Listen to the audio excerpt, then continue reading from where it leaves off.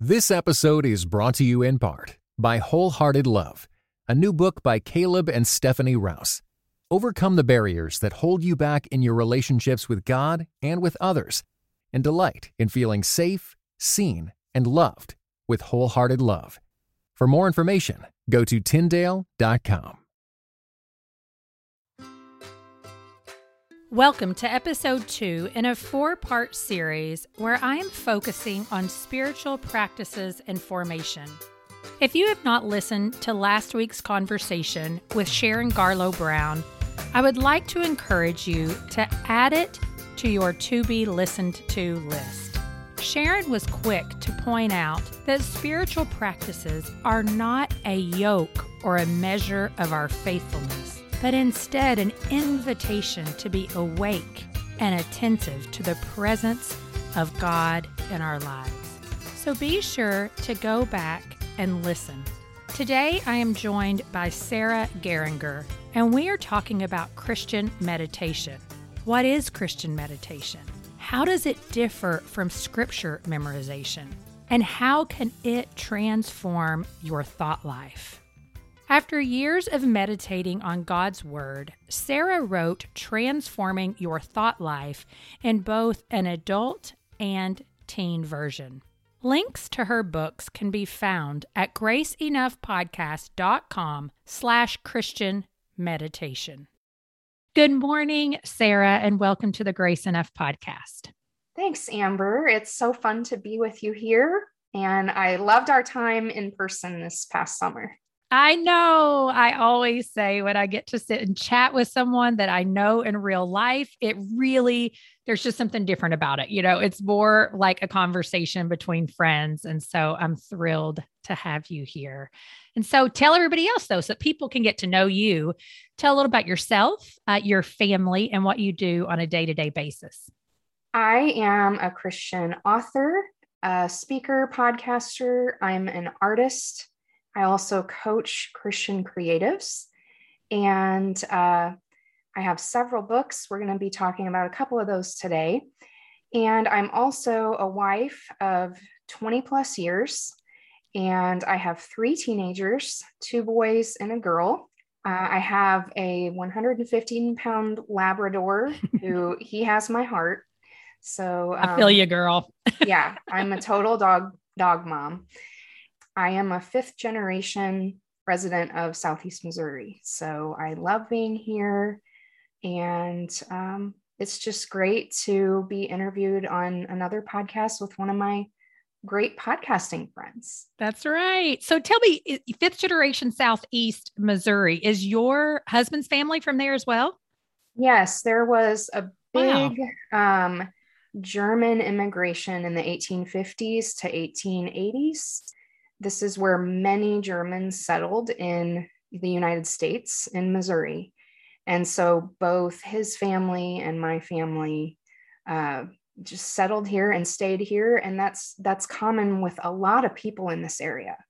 There's a very strong German Lutheran and Catholic tradition here in Missouri. So very, very blessed to have deep, deep roots here. Oh, that's so cool. Look, a little history lesson too, to go along with our conversation today. Well, so tell me then, and this can kind of go into that, a little about your faith journey and just how you came to know Christ. I am one of those truly blessed people that doesn't remember not knowing God. And that's really because of the faith heritage in my family. It was just what you did. We go to church. It was part of our Sunday tradition. We'd go to church and then we'd have a big family meal after that. And the first independent memory I have was when I was 3. I have a photographic memory. It goes all the way back to 16 months old. That's my first memory that I had. But this one, I was 3 years old and I was in church with my mom and my dad, and this is before they got divorced, and just a true sense of God's awesomeness and his mightiness and his power. The tradition that I worshiped in had a very high and reverent view of who God is. And that became part of my picture. And that was a comfort to me. I know some people are threatened by that, but for me, that was a comfort, that knowing there was someone way bigger than me in control and taking care of everything. And that's just was something that laid the groundwork for my faith. Oh, wow. It is awesome. And I hear people, sometimes say, oh, I don't have this amazing testimony. And I'm like, oh, yes, you do. The legacy of faith that goes through families is it's the best testimony, really. It truly is. It truly is. And on my podcast, one of my podcasts is for adult children of divorce. I talk about how I'm glad that at least one branch of my family had that heritage, because it was something that was a steady rock when those turbulent times came. So I was glad that my church and school were connected. So that was part of my world. And that was a sense of stability for me when the family got rocked by emotional turmoil. So, wow. And it can be that way to you. I know there's kind of a trend in the US for people turning back to a more liturgical leaning. And I think it's because they want that sense of security and predictability in these chaotic times in which we live. And maybe that was part of your family story. And I feel very proud of that myself, that I have a heritage of faith like that, even though I don't worship in a church right now with a liturgical format. It's still such a strong part of who I am and what my faith looks like. And I'm thankful for that. Yeah, I totally get that, because I didn't grow up per se in a Christian family, but we were in and out of church, but my latter years were spent in Methodist church. And I'm so grateful that I just even have a memorization of the doxology, right? Like, I didn't get it at the time. Right. I didn't understand the benefit of having the Lord's Prayer memorized. But as an adult, I totally benefit from that, because I work, it's you layer your faith. And so you get a layered understanding of liturgy once you start digging into what it means. And I'm so grateful. And same as you, I don't worship in a liturgical church right now either, but those things we do in our home, it's really beneficial. We'll talk about this, how it can relate to Christian meditation. It's so wonderful to have things just stored in your mind that point you back to a faith perspective when your thoughts are spiraling out of control. And the Lord's Prayer could be that way. The benediction is based on a verse in Numbers. Things like that can just instantly center you back on what's real and true and life-giving when your thought life is going in directions where it shouldn't go. Well, and that is what we're going to talk about today, is just Christian meditation. And when we hear the word meditation, I think because in our culture, what it has been turned into, we think things like namaste and, someone sitting on the floor with their legs crossed, emptying your mind of things, all of those sorts of ideas. But it is a Christian practice. It is biblical. And so how would you describe Christian meditation? So I think the danger in worldly meditation and emptying yourself is the Bible says that there is no one who is good. The Bible does not take the perspective that people are basically good. The Bible says that we're sinful. So anytime I sit with just myself, I go right to sin. Either it's self-pity or judgment of other people. Self-righteousness. That's where I go. But in Christian meditation, your focus is on God's word, which is the truth that counters all those lies that you're believing inside.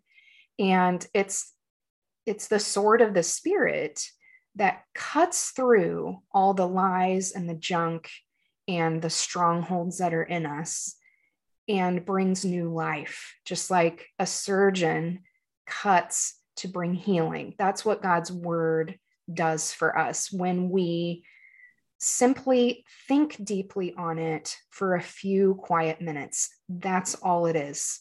It's that simple, but it's also that profound. Well, and I love that you point out that it's the sword of the spirit, because then you see, and people listening may or may not know this, but it's like in Hebrews where it talks about that God's word is sharper than a double-edged sword, penetrating even heart and spirit. But then if you go on into Revelation, like Jesus in that is portrayed as his tongue coming out as a double-edged sword. And it's like, when you start seeing that imagery, some people will be fearful and all of that. But I'm like, no, look at the theme throughout the entire word of God as what it does. It is the truth. And so it does separate lies from truth. And like you said, those out of control thoughts. Piggybacking on what you said, if we go to Ephesians 6 and we look at the armor of God, yep. We are to put that on to fight our spiritual battles. And that's empowering. It's empowering to know that we can use the word of God that we're meditating on to equip us when we're triggered, when people come at us with hard things. We all experience that. We can fight back. We're not just passive in our faith, we're active in our faith. And Christian meditation equips us for those fights. And that's a secondary thread that runs through both of my books on Christian meditation, about using it to fight back in our spiritual battles. Well, and so tell us, because I've said it's a biblical concept, but how is meditation expressed in the Bible? So it's mostly listed in the Psalms, also a few other places. But depending on your translation, it's listed up to 20 times. And in Hebrew, there's two words for it. It's Haggah and Siach.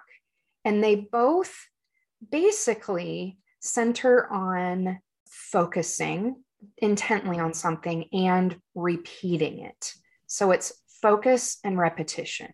That's the main theme behind those two words. And in the Psalms, it's talking about focusing and repeating on God's laws, God's precepts, God's character, God's promises, all those things that we need to focus on to be equipped to live the Christian life. So yes, it's very biblical. It's prescribed to us in Scripture. And Scripture even tells us what to focus on. So it's not something that is a new concept. Early Christians practiced this more intently probably than we do today, but it's an ancient spiritual discipline that I think gives me greater peace really than any other thing that I do, any other discipline. And that some of those include prayer, corporate worship, serving. All those things are wonderful and they're essential to the Christian life. But I feel like for me, meditation has given me more peace than any of those other things do on a regular basis. Digging a little bit more into your story and how Christian meditation became something that you practice regularly. Share a little bit about that and, maybe what led you to a place where this is not just something in my spiritual toolbox, but it's something that I'm using on a regular basis. This didn't start for me until I was an adult, even though I had this heritage of faith. I went to a Christian school as a young girl, and for confirmation in 8th grade, I had to memorize 100 Bible verses.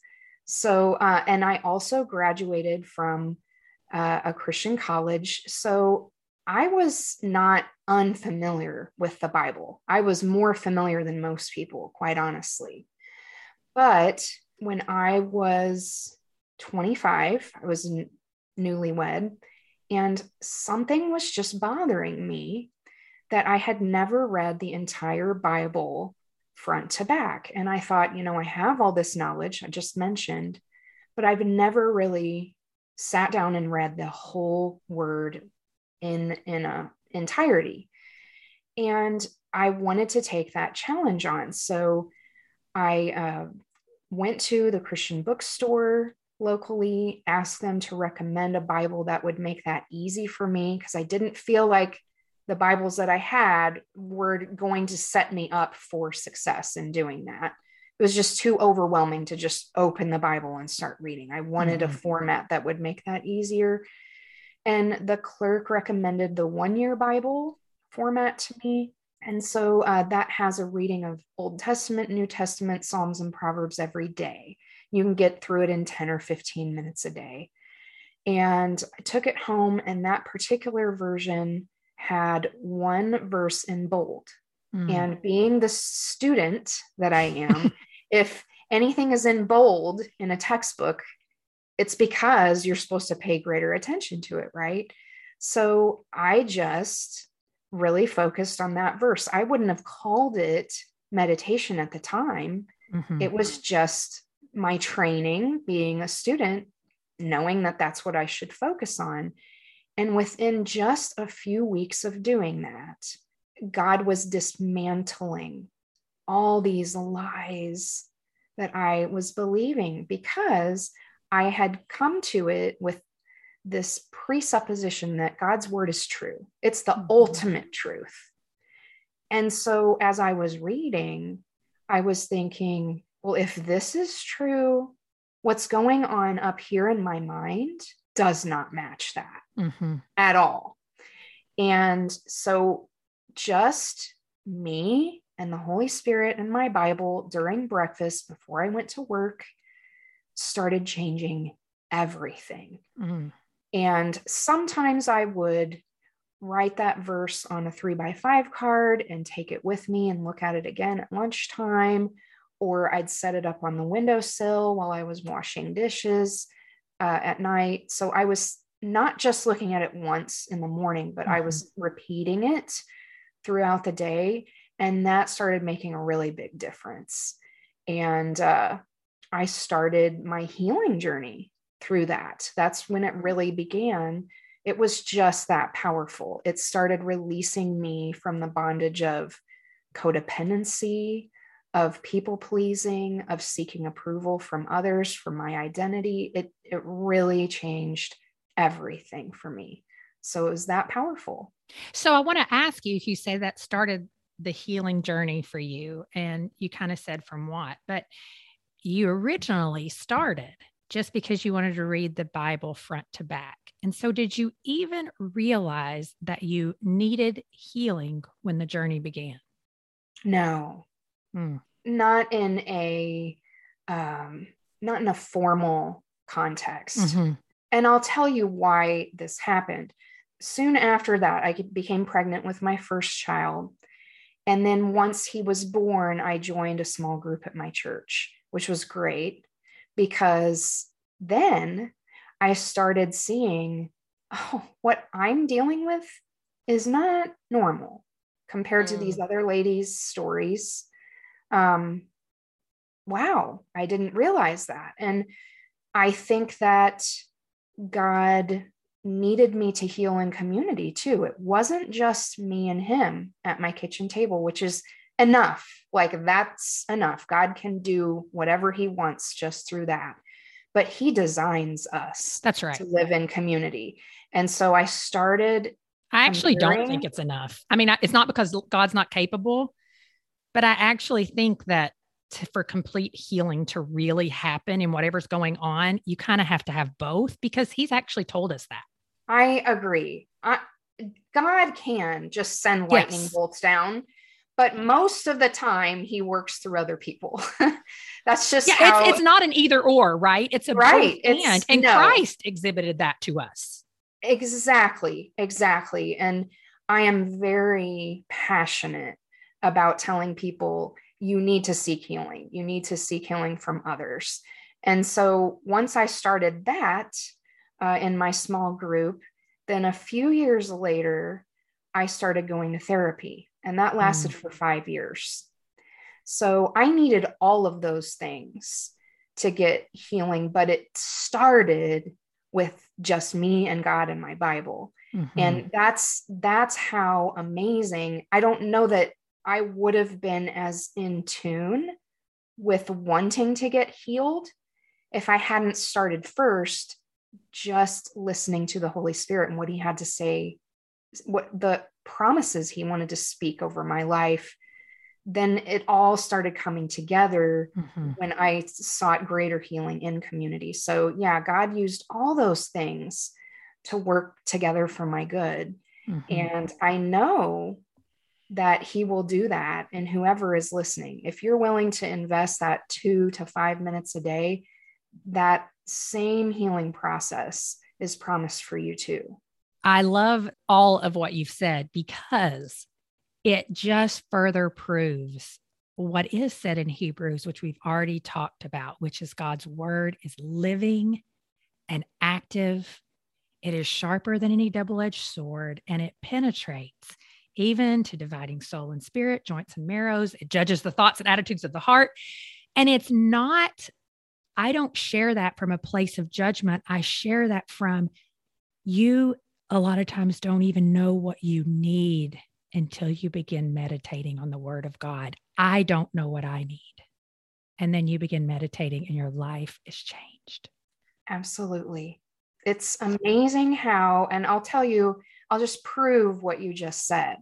So I've been doing this now for 18 years. And you would think I'd be so familiar because I'm reading the exact, it starts, Genesis is January. Isaiah is my favorite book of the Bible. That's every September. Would it get old and boring? No. And this is why. Because the Bible is the living word of God, it speaks to me now as a mom of 3 teenagers for the needs and the desires and hopes I have now that were not even on the horizon when I was 25, newlywed, not even pregnant yet.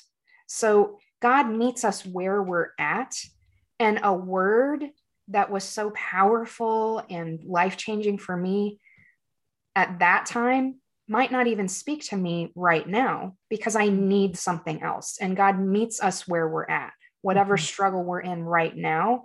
He can just pull those words right off the page and minister to us wherever we need it.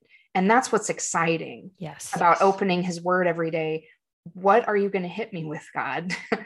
So that's really fun. It's an adventure to join God every day in his word. Yeah. I really want to just keep talking about that, but we could go on and on about, I can't even remember who it was, and I don't want to mess the quote up, but essentially it was, the Bible is just meant to be read throughout your lifetime over and over and over again, because it truly is a story with multiple layers that, start on a foundation and then it just builds and builds and builds. And the beauty of it is, you can never explore the depths of all of Scripture. And so it's a beautiful thing. But for someone who's like totally intimidated by reading the Bible in a year, what are some practical ways they can get started with Christian meditation? I would say go to BibleGateway.com and type in the problem you're dealing with. Type in anxiety, type in depression, type in financial problems, and pull up a verse that speaks directly to that issue and write it out and make it your point to meditate on it every day, twice a day for a week. I personally guarantee God will change you somehow by just doing that. That's how powerful it is. But you have to, I think you're going to gain more power if you match a verse to your problem. So God knows that we need to overcome in certain areas, and his word is going to equip us for that, whatever area that you're struggling with. And that's why I structured my books the way that I did, because it pulls out verses that are meant for those particular problems, but also not just to deal with the problems, but to point you toward the virtue that you can pursue instead, such as if you're anxious, then you can meditate on verses about peace to overcome in that area. Yeah. And in addition to that, I want to just tell people like the meditation really is for you and for God. Please don't start using them as mantras to like toss out at other people, because you don't always know what's going on in their lives. And that's when it becomes harmful. So I always like to say that, because I'm like, God's word is living and active in everyone's life. And so encourage them to go and search out scripture, maybe share those scriptures with people, but don't just chant it over people's lives. No. And I think our testimonies are a lot more powerful when we talk about how God is using it in our lives. Mm-hmm. It's a me story, not a you should story. Mm-hmm. And they're willing to listen to that a lot more. Yeah, absolutely. Well, so tell me, I mean, you've already kind of shared some of the fruits of Christian meditation in your own life. And so we won't dig into that too much, but I do, when it comes to your books and, you know, what you've written about Christian meditation, share about those a little bit, the heart behind it, and maybe some of the fruits that you've seen come out of those in the lives of readers. So my first book is called Transforming Your Thought Life, Christian Meditation and Focus. And to build the book, I polled my tribe and I said, what are your main thought life problems? And so I took their responses and made 17 chapters. And I pulled the verses that deal with the problem, but also the virtue to pursue. So one of the fruits that came out of this, totally unexpected, okay? I'm doing my launch team for this book. And 4 or 5 of the ladies shared the chapter on anxious thoughts with their daughters, their teen daughters. And they said, this really helped my daughter today. Have you thought about writing a book for teens? And I'm like, no, like not at all. And they said that, well, we love it. And so I ran it by my agent. She ran it by the publisher. It was green lights all the way. And that's how the teen girl version of this book came to be.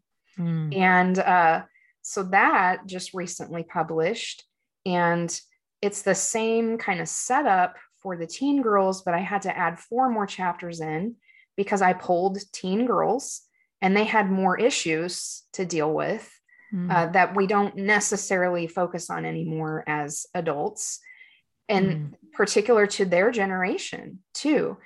And one of the fruits that has come out of this experience is another one of my launch team members, who's a boy mom, shared it with her youth group. And she just ran through the chapters, and she had the boys in that group give a thumbs up or thumbs down. And they gave a thumbs up to 19 out of the 21 chapters.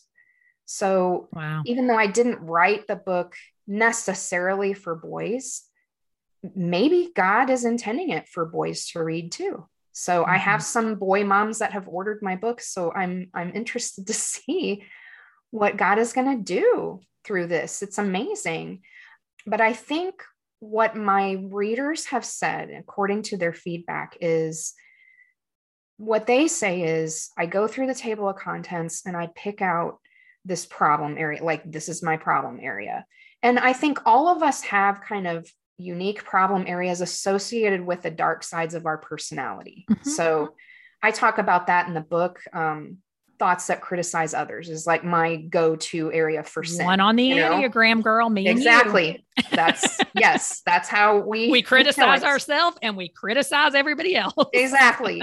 But then I had other people telling me, oh man, guilty thoughts. I went right there, or regretful thoughts or impure thoughts, whatever. Right. And they're like, I read that story and I read that chapter and it just resonated so much with me. I was curious then about the other chapters. And then I realized I'm screwed up in so many ways. But welcome to the human condition. Exactly. Like, oh, I need God's help in all these areas I wasn't even aware were problems. So I think it's interesting that people are using my books not in necessarily linear, not reading from front to back, but bouncing around according to whatever problem they're dealing with. And I'm great with that. Use it however suits you and whatever speaks to you. And just check out the other chapters as you have a chance, because we all need to grow in certain areas. And sometimes we just need to zone in on one for a certain time to really overcome a struggle that we're having. Well, and this one may throw you a bit, but what would you say is the difference between Christian meditation and just scripture memory? Well, when I was an eighth grader, I had that list. I still have it. I'm a keeper. I have the actual page. Okay. I get on the bus and repeat, for God so loved the world, for God so loved the world, just for the sake of going and reciting it to the pastor and getting the thing checked off the list. Right. But meditation is really slowing down, taking the time to process it, work through it, apply it to your life. So when I encounter a verse, I have three questions I ask. What does this tell me about God? What does this tell me about myself? And what does this tell me about how I should treat other people? So it's putting it through those filters, which is more than just a surface level treatment. It's getting it down to, where does this have meaning in my life? What does this mean for us? That's what I had to apply in my confirmation classes. What does this mean for us? It's not just the truth itself. It's, what does it mean to me and how am I supposed to live this out? Yeah, I mean, and that's such a good word, because I think just foundationally how we learn is memorization is that first layer, like in elementary school. It's how our brains work, and it's important, and it has so much value. But then as we continue to get older, it's just like what God's word says. Like when you were an infant, you drink spiritual milk. But if you're still drinking spiritual milk as an adult Christian, you've got to reevaluate. And so that's where you move from that scripture memory into the meditation piece. Because I do think memorization, we talked about it earlier, having the doxology memorized, like those things, just, it's like if you hear people who've been in prison, who were imprisoned for their faith, they're so grateful that they have the word of God stored in their mind, right? But I can guarantee you they don't just recite it. They're definitely at that point trying to figure out, what does this say about God? What does this say about me? And how can I treat other people in light of this? And so I love that layering again perspective. One thing I've done since 2017, I pick a meditation verse for the year. So for 365 days, I meditate on a certain verse. Then it becomes part of my history, not just something that I spend 2 minutes on a day. Yeah. It's kind of a theme of how God is working in my life. And it's because I've spent time making it part of me for 365 days. Yeah. So you can do that. You can do whatever you want. You could do one a week, one a month, one a whole year, and just get a whole lot. And now those verses that I've had, they just come. I can just recite them immediately because I spent so much time thinking through them. Well, so tell me, do you have a way that you go about coming up with your verse you're going to meditate on for the year? Month of December, I start praying about it. I start praying because I don't know what God wants to speak over me. Like in 2022, we're recording this in 2021. So that month, I'll just start praying about it. Yeah. And I'll just kind of have an open spirit, just a surrendered spirit to whatever podcasts I'm listening to, sermons at church, books I'm reading. And almost always it's a verse that comes up again and again and again and again and again. That's how I know. And then once that comes about, then I kind of lay it before God in prayer. And I just say, is this what you want me to focus on, Lord? And I'll just have a sense of peace in my spirit if that's where he wants me to go. Yeah. And that's how it comes about. I love that. Well, and even to encourage the listeners, when I'm asking these questions, it's not because there's a right or a wrong way to do it, right? And I know you agree with that, Sarah. Right. Because God's word is living and active, you really can choose any one. But sometimes we just want to know different ways that people do things. So that's why I asked that question. But as we close out, this podcast is called Grace Enough. I know we all have multiple seasons in our life where we can speak to the sufficiency of the grace of God in our lives. So will you share a time, a season throughout your life, when you feel like, wow, I mean, God's grace has just been so sufficient in my life? Yeah, what my thoughts go back to the story I share in the Guilty Thoughts chapter, because I deal with false guilt real guilt. Both of us are Enneagram ones. Like we said, we have a fierce inner critic, right? And I was in Bible study fellowship at the time. Oh yeah. We were doing us ones love BSF. Yes, we do. Love it. We were doing the book of Romans, and my sons were really small, and I get in the car after BSF, and I'm condemning myself for things that I said in there, which weren't even wrong. It's just what we do because we're so self-critical, right? Mm-hmm. And I say out loud, I'm like, that was so stupid. Ooh. And my 3-year-old son said, Mom, you just said a bad word. Because, 3 years old, that was a really bad word. That's to him, right. And I realized that my criticism of myself was spilling over onto my son. Like, I'm a bad example for him. And I don't want him growing up criticizing himself like I do. And so I went home and I looked over my BSF notes, and we're in Romans 8. Beautiful. I know beautiful chapter. And the very first verse is, there is now no condemnation for those who are in Christ Jesus. Mm-hmm. And the Lord spoke to me and he said, this is your verse to overcome in this area. Wow. And he said, I want you to return to it as much as you can and even say it out loud, because Satan needs to hear you declaring this truth, and you need to hear it like to yourself. You're declaring it over yourself. And so then it was like this thing exploded, because like I said, this is a stronghold in me. This is a power base that Satan had set up in my life. And so then all these guilty thoughts were coming up, and I'd be in the bathroom, I'd be washing dishes, I'd be playing with my kids, and I would just stop and say, there is now no condemnation for those in Christ Jesus. There's no condemnation for me because I'm in Christ Jesus. I personalized it. And even though I had to recite Romans 8:1 hundreds of times, it started decreasing that problem in my life. Really, for the first time, did I start to gain a sense of control over it, that I can overcome in this area because I'm using God's word as a sword and a shield to protect me from all those arrows coming from Satan. So that was an amazing period where God was showing me grace through his word, not just pouring it on me, but showing me how to practically apply it and fight back with it. And that was very empowering to me. Oh, I love it. Well, Sarah, if people want to connect with you, purchase your books, listen to your podcast, will you share those things with us and the places that they can connect with you? Sure. I'll make it easy for you. You can just go to the front page of sarahgeringer.com and you'll see all of those links, all of my social media, everything that you need. Awesome. Thanks so much for being here today, friend. This is awesome. It was great. Thank you.